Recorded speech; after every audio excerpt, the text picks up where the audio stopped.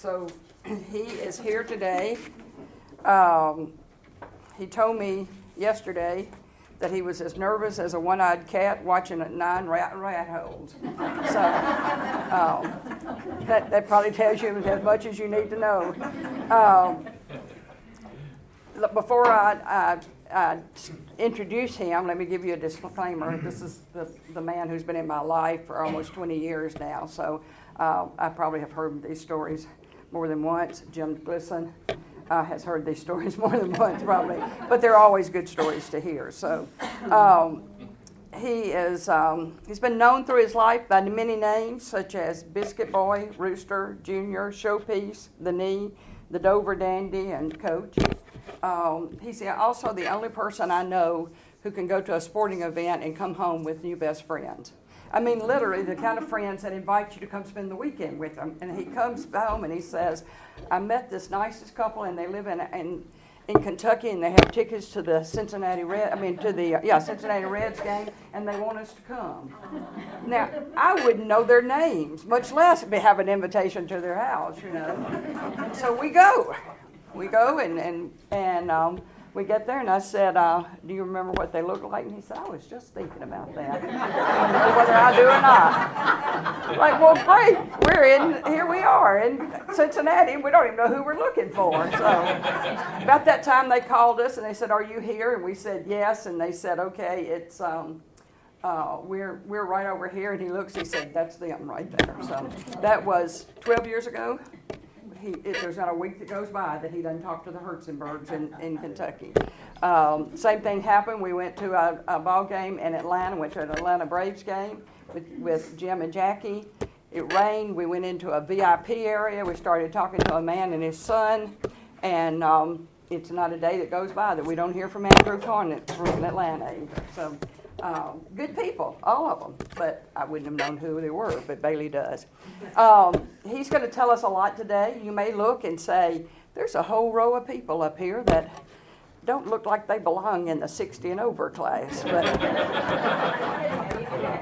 But these are some of the neatest people you'll ever meet right here. So Bailey has been, here comes a couple of more in. Bailey has been involved with the track team at Lipscomb for many years. And again, he's one of those. He studies the list before they ever come to school. He knows all about them and can have a conversation with any of them. He comes home and he says, oh, so-and-so said something. I'm like, I don't think I know who that is. So I could do a much better job of remembering things like Bailey does. So today we're going to do it a little different in that in order to keep him on track, maybe, then I'm going to ask some questions, and we'll go from there. So, you ready? I'm ready. Can't wait. If I'd have known that this many people were coming, we'd charge admission. That's right. That's right.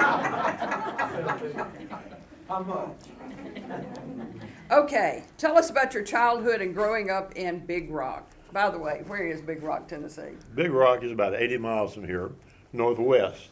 Clarksville, Dover, land between the lakes. Grew up at Stewart Montgomery County line. That's between Clarksville and Dover. If you remember Dover was very famous in the Civil War. In February of '62, the Unions were coming up the river, and they were trying to stop them from coming up the river to go to Nashville, and the Unions won, and they fought for 3 days. Nathan Bedford Forrest was there, if you know the history. He was there, and they ran him out of town, and he slipped out at night with 500 horsemen. So that's Dover. We lived on a farm on Stewart Montgomery County line, as I said. But in 1941, with the U.S. government and all their wisdom, took 141,000 acres of land. They took all the farmland in Tennessee and Kentucky, so it ran my dad and grandfather out of their land. Most land back then was 640 acres, a section. And they took the land. We moved to Big Rock and built a little house when I was 5, 6 years old. Big Rock is a small town. Back in the 30s and 40s, what Big Rock was famous for was tobacco. And not many people with a population of 150 have the book written about their hometown. This guy named John Elliott, it took him 30 years to compile this book.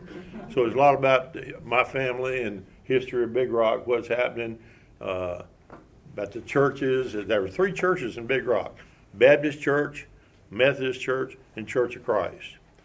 You didn't go to any of them. My mother was baptized. She was a Methodist. Was baptized when I was like 5 or 6 years old in the creek. My dad was maybe a little hoodlum, and he was baptized again. So In the river by Carlike. Creek, the In Speen the Creek, creek, yeah. excuse me. Anyway, so that was a history. Not much to do in Big Rock except 3 things. You went to church, you never missed. You worked hard. And I learned how to work because my grandfather lived across the road from us. He was a big farmer, tobacco farmer. He raised 36 acres of tobacco with a mule. And he gave me pigs and cows, and I got my start in the farming because of him. And like I said, work, play ball, go to church. We didn't miss. Our whole life centered around family unit. We did everything as a family, and Brother Coffin here can tell you about that. But anyway,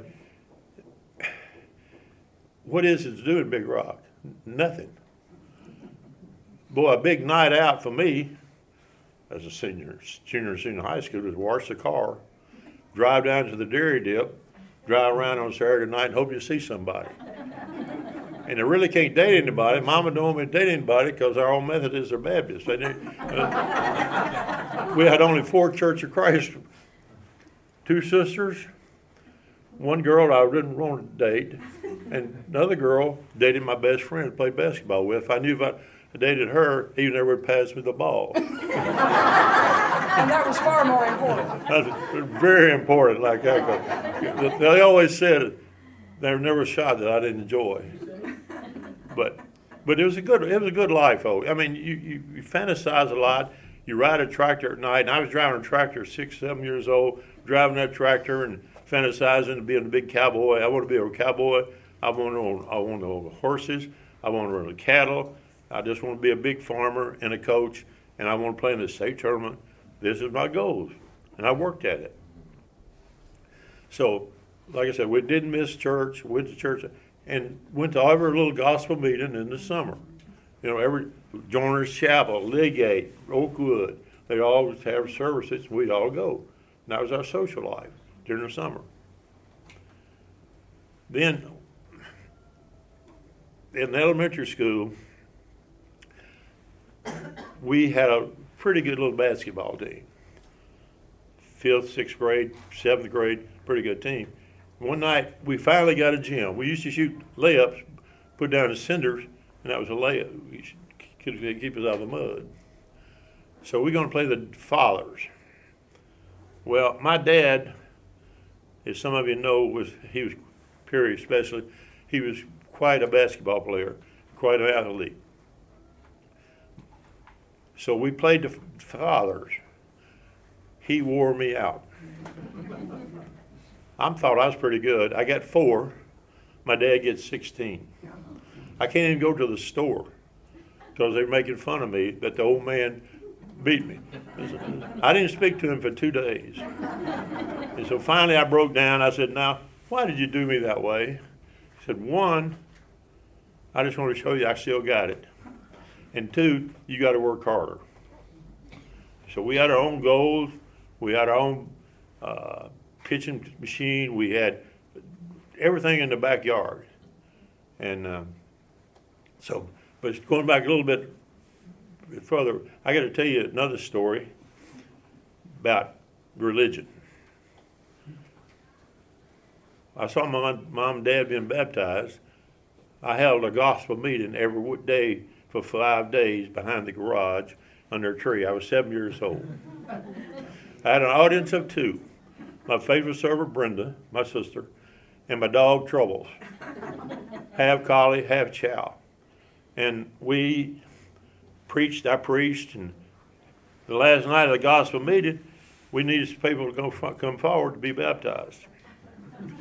So I can't baptize Brenda. So I decided I'm going to get my ducks. I had ducks over at the pond. So I got me a number 3 wash tub, put it in the backyard, filled it up with half the water. We had a well 96 feet deep that never went dry. It was cold as ice. It must have been a springs, and it was cold. So I put it up in the tub, water in the tub, went over to the pond, which was hot, and got 5 ducks. Well, I baptized in the name of the Father, Son, and the Holy Ghost. I baptized 5 people that night. And I look around, the ducks are done. They done passed out. That shock of the cold water, and they just couldn't move. Now I started squalling. Oh Lord, please save these ducks. I'll never do anything bad the rest of my life. I'll be so good, so good. Well, it lasted about 5 minutes, but anyway. So what are you going to do? Well, my mother always could save us, so I got me a towel and put the ducks in the towel. And took them inside as I prayed. She opened the oven door and turned it on to 100 degrees. And laid the towel right on the oven door. And then to 5 minutes, those ducks came back alive. So that's my first experience, that power of prayer. I knew God saved me. Then he taught me another lesson a little bit later. Now, I want to be a cowboy. And I watch Rough and Ready on TV. That's old Western. Well, Mama had brought Connie, my baby sister, Connie, home. So Brenda was going to lead the horse. You were 6? 7. You were 7. Brenda was 5. Brenda was 5, my trusted hand. Yes. She's going to lead the horse underneath the stable, and I'm going to jump out. It's about 12 foot tall. I'm going to jump out, like I said in the Westerns, and land on my horse. I don't know why I thought of that. Anyway, so I jumped out. I missed the horse, broke my arm. It's about this much longer than the other. I said, ain't nothing wrong with that. Anyway, so I taught me a lesson. You don't miss church, and you pray. So that was at a very young age. That's enough of these stories. But I guess you want to talk about the family? Yeah. My family? Well, I guess this is the most proud of my family. My mother she had a 10th grade education. My dad finished high school, but he probably went to school to play basketball. I have pictures of it in 1936, Big Rock team. He was in the middle holding the ball. That's all he wanted to do, baseball, basketball, whatever. But, you read about the women in the Bible, the influence they have on their children. Well, I think my mom is the same way. I have a younger sister, Connie, who has 3 children. She's married to a doctor. Met him at Waverly Belmont, the old Waverly Belmont Church. And he became a knee surgeon. And they have 3 children. Lanny is architect. Tinsley is board certified, is to operate on hearts for adults. Now she's getting qualified to do pediatric surgery, one of the top in the country to do that. She's at Pittsburgh Hospital. And she's married to Daniel, who does acquisition of chemical. Then Luke is teaching English in South Korea. So that's Connie and her bunch. Connie amassed a fortune in Wilmington for the last 30 years, and she bought a plantation. They live in a plantation in Holly Grove, Mississippi, which is 1854 was the house redone, and they live there. Then my other sister, Brenda, who was 2 years younger than me, the mother of Candace, the president of Love School, and Craig. Craig is a special needs. Craig's 51 years old. He was born with oxygen deprivation when he was long, umbilical cord around his throat. He lives in a little apartment there in Clarksville. He has a little job. His claim, what he likes to do most of all is sit in Bailey's truck.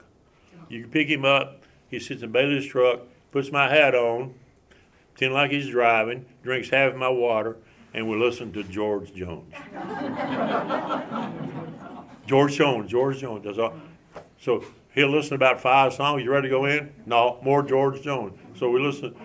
Here we are, traveling down the road, Craig driving, listening to George Jones. Sitting in the driveway. Huh? Sitting in the driveway. Sitting in the driveway.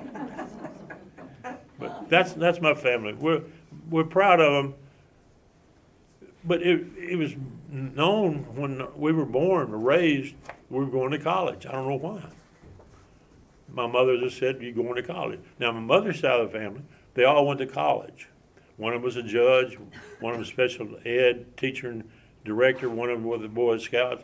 But on my dad's side, nobody went to college. One cousin went to college, the rest of them never went. So it was meant to us to go, I guess. I always said when we were born, we had Lipscomb diapers. But like I said, I played basketball in Dover. We got to go to the state tournament. Wasn't really highly recruited. Austin people wanted me to come there. My dad wanted me to go there. Mom was going to go to Lipscomb. The guy from Murray State came to watch me play, and I scored 4 points and fouled out at halftime. He didn't come back. So it was doomed, I guess.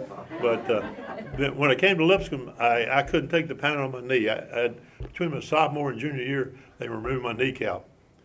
And I could scissor.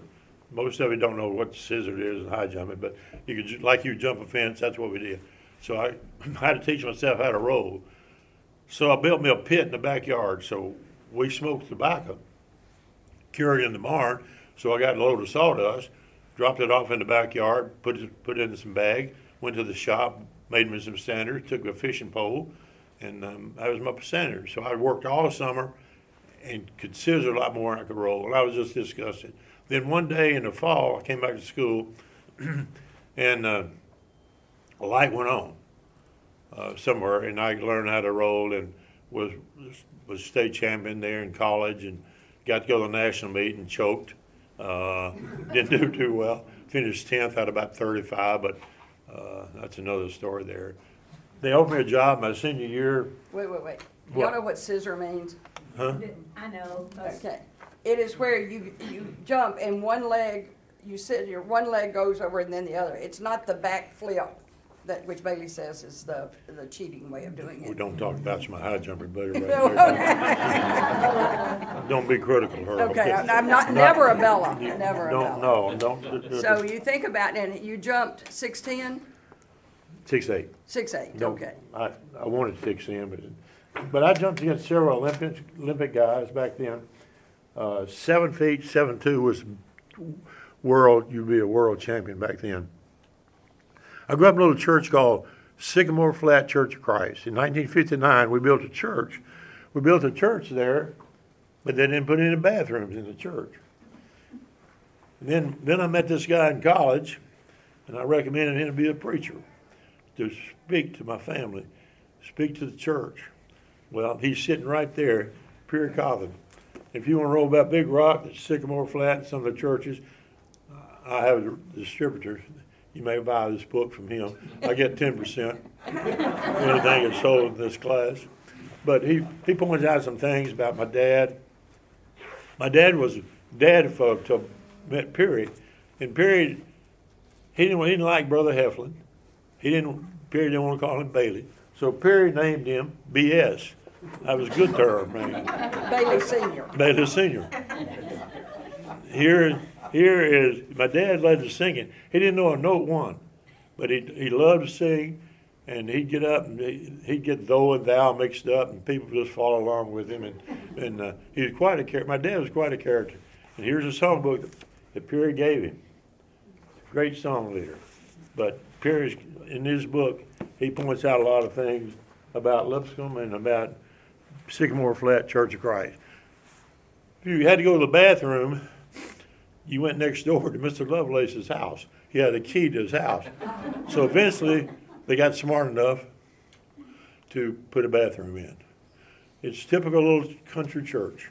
You got men this studying here, you got the women here, small children here, and teenagers here. That's everybody, no classroom, just where we met. Perry baptized my sister Connie. He preached for a year and a half. he got the calling to go to a bigger, better place, and he left Sycamore Flat and moved up to the major leagues. So, what else? Oh, Am I rambling? no, you're doing okay, I think. Yeah, I got to tell you About, coaching. yes, They offered me a job. how you recruited.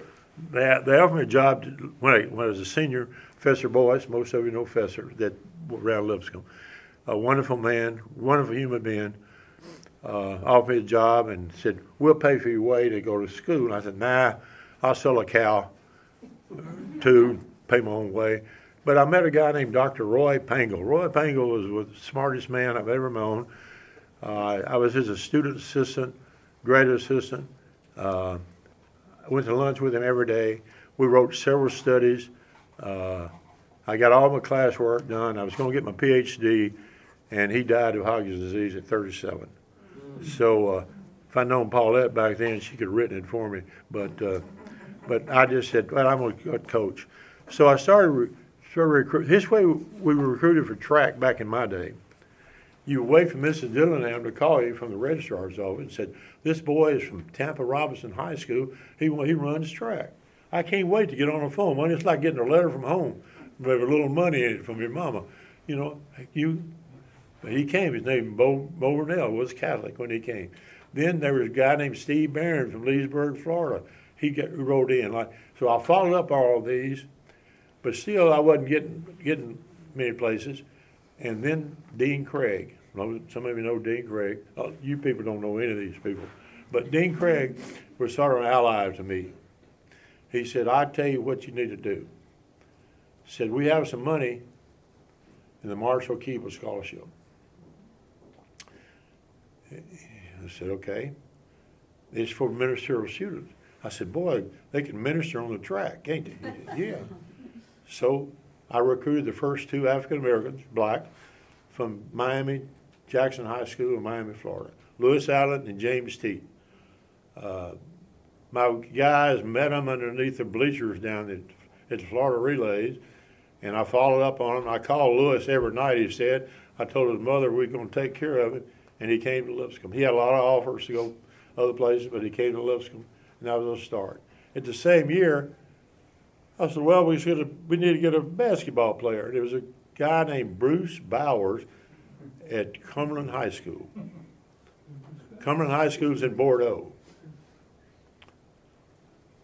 She got enough, right?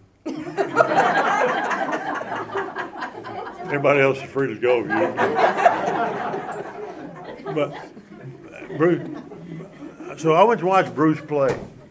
Bruce, to be kind, Bruce was sort of portly. He was fat. He was 6'1", had the widest rear end bottom that I'd ever seen. But he could jump. He could run. I went back to see him play, same thing. He'd get about 25 points. He'd get down low under the post, nobody could get him. So I go back and give this report. And Coach Dugan and Coach Morris sort of lost my mind. I said, Coach, this guy can play. Well, fast forward many years, Bruce and I are still friends. He's in the top 15 in scoring in Lipscomb without the three-point shot. He was alumnus of the year at Lipscomb. Loved Lipscomb. And it's not every week goes by that we don't talk. There's not a place where I go that he don't buy my dinner or lunch. He said without me, he didn't know where he'd be. Well, the real truth is, he had a scholarship offer to play football at TSU. He would have been tackling dummy if it had Too Tall Joe and your cowboy. So he chose to play basketball instead. But Bruce is a great guy. Some of you already met him, and so that was recruited. Then one of my greatest recruiting thing I thought was ever going to happen. There's a guy named Mike Crockett from Florida. He wrote in. He could run 48 and a quarter. Boy, I got to get him. Don't have any money in my budget. So I called some business people. They said, go down and see Tennessee Securities. Doyle, Lloyd, and Charles Call. A lot of them know Doyle. So I go down, give him a pitch. Lloyd takes me to lunch, and I'm at Doyle. And he said, yeah, I'm going to give you the $200. So, boy, I mean, I'm happy. I'm going to get this guy. Whew. So I sent the boy a ticket. He came up. I wined and dined him. I took him down to the track at night because it was so bad. I didn't want to see how bad our track was. But anyway, took him to the Nashville 420 car race. Got him in Darrell Walthup's car. Met Junior Johnson. I mean, I did everything, right? So Sunday morning, I'm taking him back to the airport. Mike, you ready to sign? I never signed anybody before in my life, but I figured a handshake was good enough for me. He said, no, Coach, I talked to my girlfriend last night, and I'm going to stay in Florida, go to junior college, and get married. I wanted to stop the car and throw him out on Interstate 40. So that was my first recruit to send money, and he didn't show. Okay, you can't go on past that until you tell about Wesley and Tyrone. This is Paulette's favorite story. You know, when I recruited the blacks, they told me three things. And Perry, if you read his book, if you buy his book, he points out how bad it was in the 70s. I really didn't have any trouble. The only thing I had, they told me three things. One, he's got to be a good person. We don't want any black power signs on the door and causing riots and all this kind of stuff in 67, 68. And two, a good student. And three, he's a good athlete. So Lewis, James, and Bruce were Ted Jamison. They were that caliber. But then I had this great idea. I had some great distance runners. I had Andy Russell transfer from UT. Had Harold Green. I had some good guys. I told the dean if I had a couple more people, I believe I could get the top 5 in the NAIA cross country. He said, okay. I said, there's 2 brothers in Toledo, Ohio, named Wesley and Tyrone Brock. The Brock brothers, 1, 2 in the state of Ohio in cross country. I got them, and they were good runners. But unfortunately, the bad part is they scored 4 on the ACT combined, and they didn't last too long. Wesley, we had a meeting on campus, and he ran terrible. I'm just chewing him good, really good. They said, Coach, he just ran downtown for 6 miles and joined the Army. He ran back 6 miles to the campus, and he ran a 6-mile race. He'd run 18 miles without breakfast in about a 3-hour period. Well, he drops out in December. He didn't make it to the National.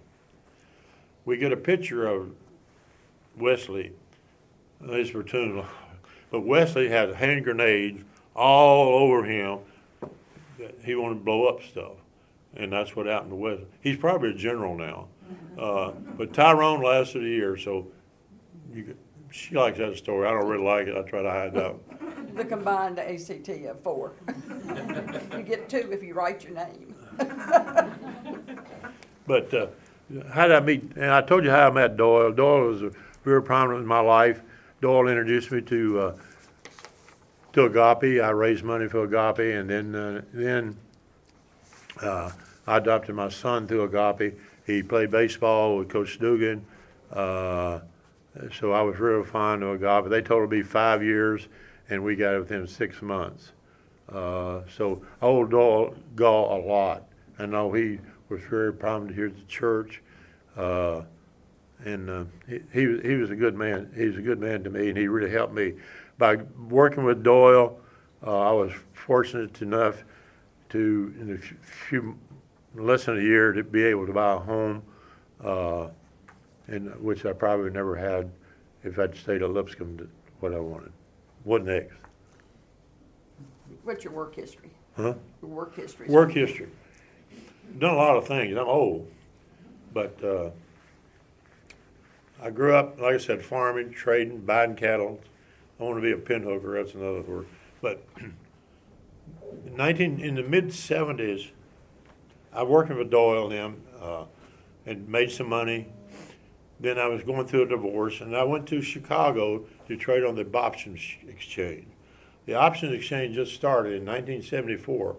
The seats on the CBOE option exchange was $10,000 a piece. A friend of mine bought 4.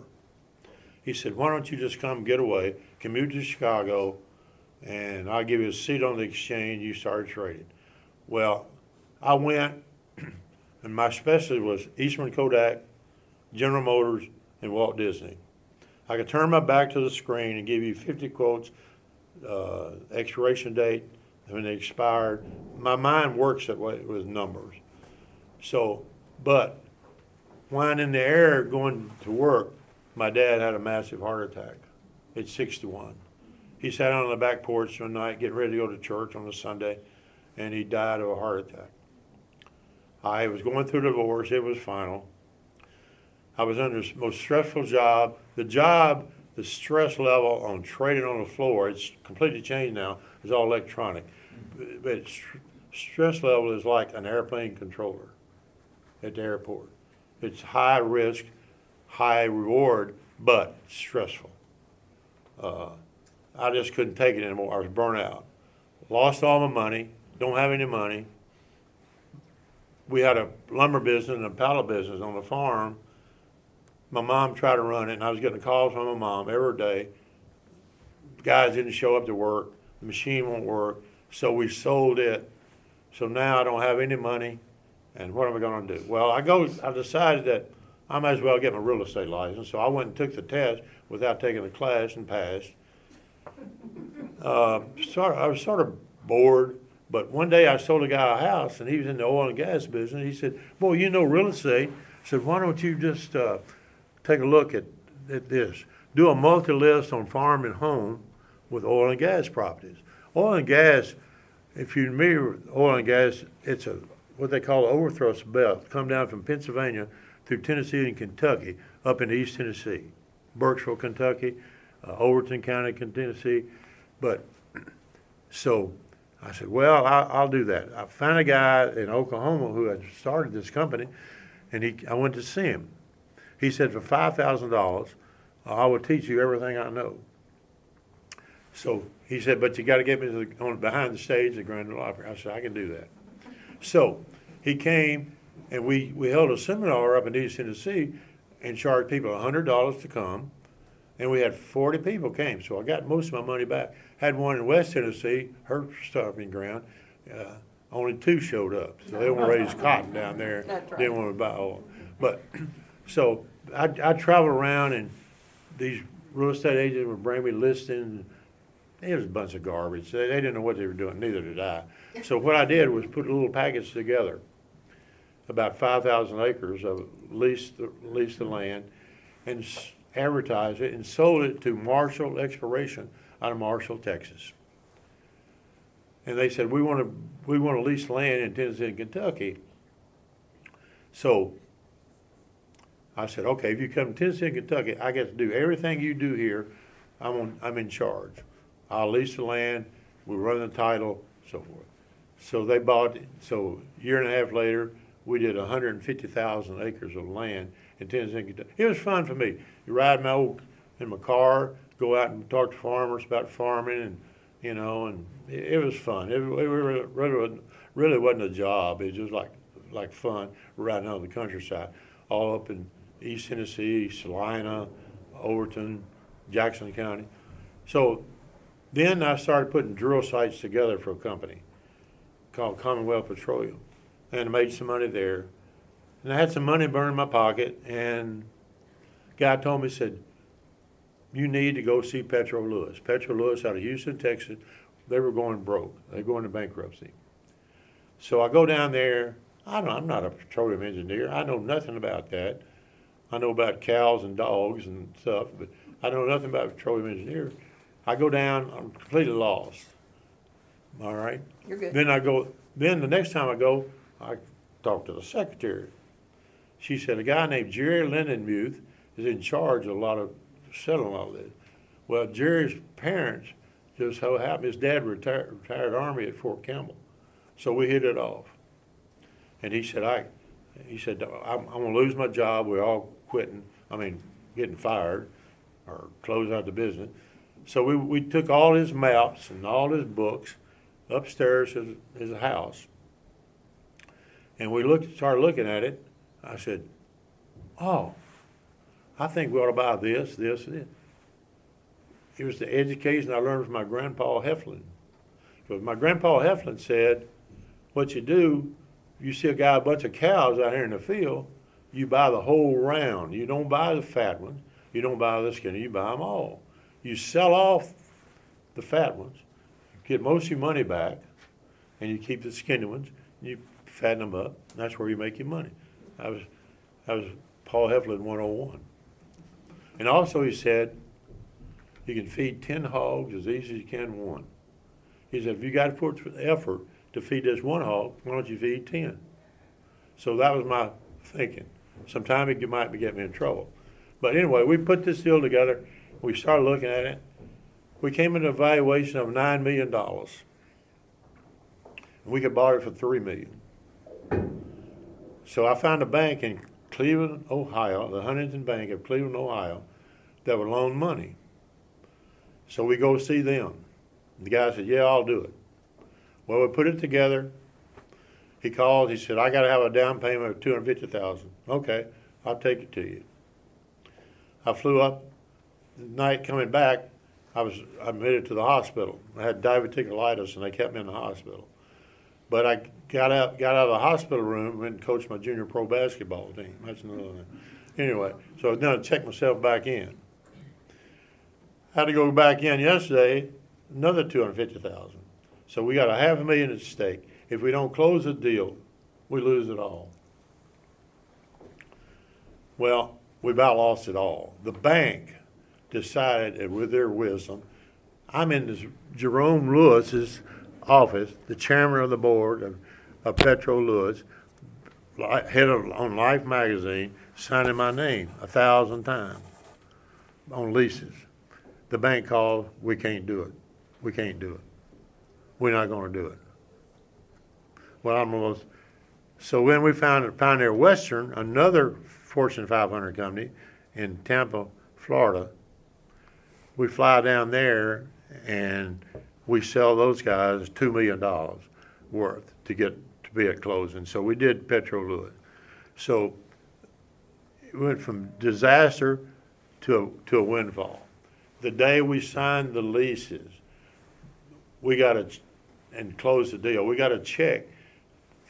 It's called in suspense in the oil business. If a lot of royalty checks go out to landowners, if they don't get it, it goes in suspense. They gave us a check for $275,000. We didn't know it was coming, which was a godsend. And then we decided we need to go to Vail. Jerry was a skier. Well, I can't ski a lick. But anyway, we sit around the campfire, and I said, Jerry, what have you always wanted? He said, I want a Corvette T-top. Okay, I wrote him a check. What do you want? Man, I want a racehorse. I want a horse. I used to run them as a kid. I want a racehorse. I want a thoroughbred. He wrote me a check. Well, it didn't turn out so well. My horse that I bought, first race under my silks, broke down at the second turn at Ellis Park on a Sunday afternoon. Well, they laughed at me. All these young petroleum engineers laughed at me. 2 weeks later, Jerry called me. Somebody stole this Corvette and burned it. So that's how I got in the horse business. That's another story. But anyway, then I had some money burning in my pocket. And one day I took a guy from Commonwealth Petroleum out to lunch.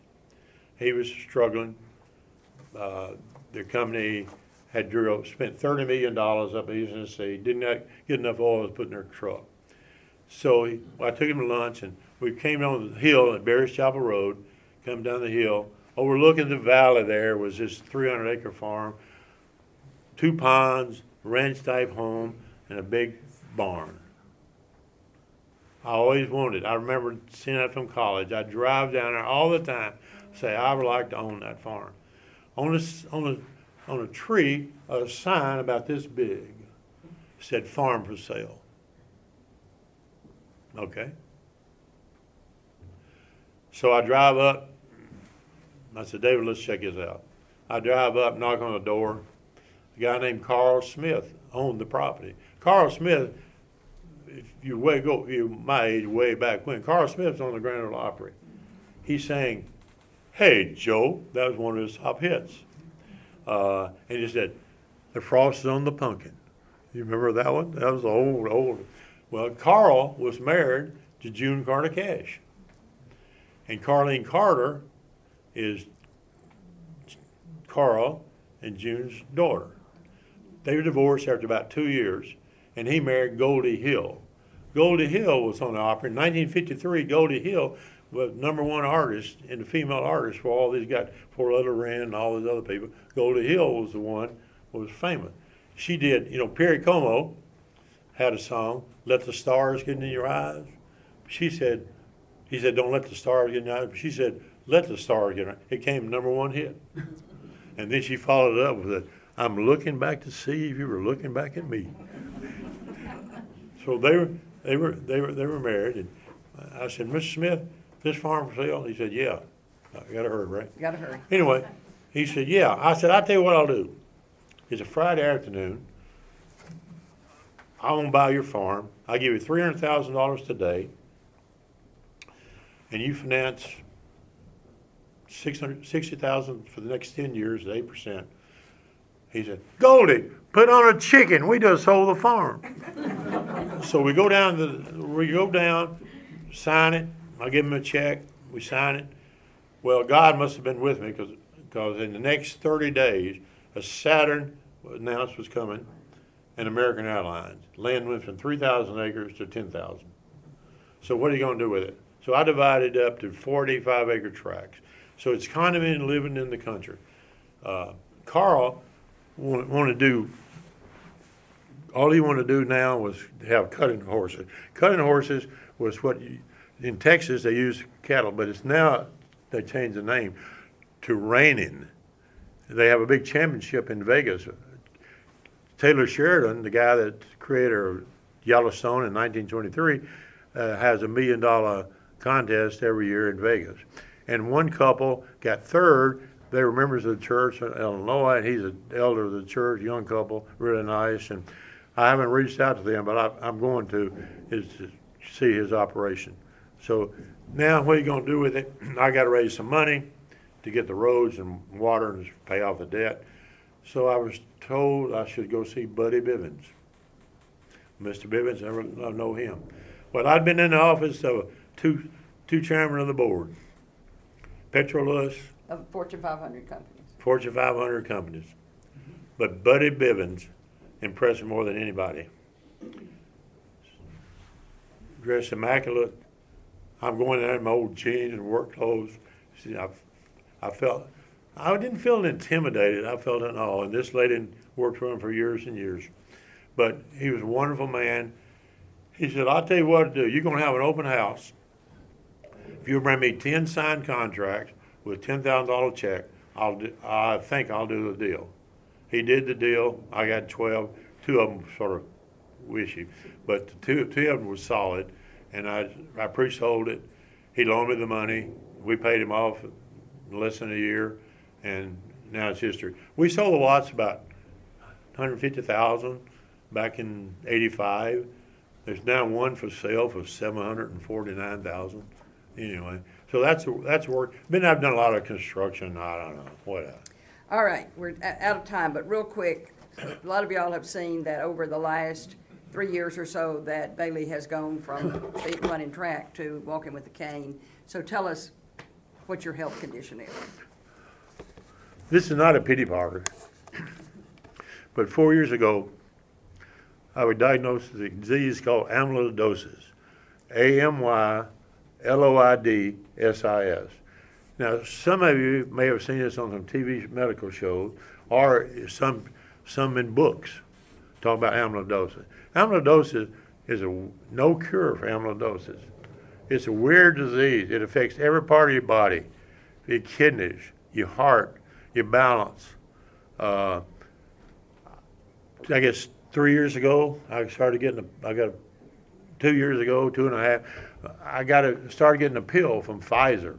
Pfizer, it was discovered in England, and finally the USDA approved it. I take a pill a day called Vendamax from Pfizer. It's cost $55,000 every 90 days, but I'm in a grant that took care of that. Then about 2.5 years ago, I'm in a blind study, clinical trial, that I go in every 2 to 3 weeks and get an infusion. It doesn't cure you. It just makes you have a better quality of life. I'm facing a really tough time now because my kidney function is about gone. If you read back, I have some fancy name for it, but most of you have a kidney function about 60, which is good. Well, 15, you're dead. You're in kidney failure. Yeah. Mine is 18, but I only have one kidney. One kidney was removed several years ago. So the last 2 times that we went to the doctor, it wasn't pretty. Discussing dialysis and things like that, which I hate to even think about it, but so say prayer for me, and especially her. When I mean to Paulette, I blame it on Amy, A-M-Y, my twin sister. But amyloidosis. He'll say that wasn't me. That was Amy made me do that. So. It just affects your whole system, and you progressively get worse every day.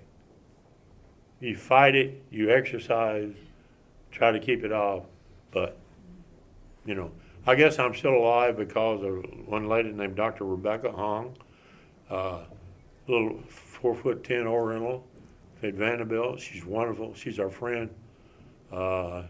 She promised to keep me alive to 85. I hope to see you guys graduate.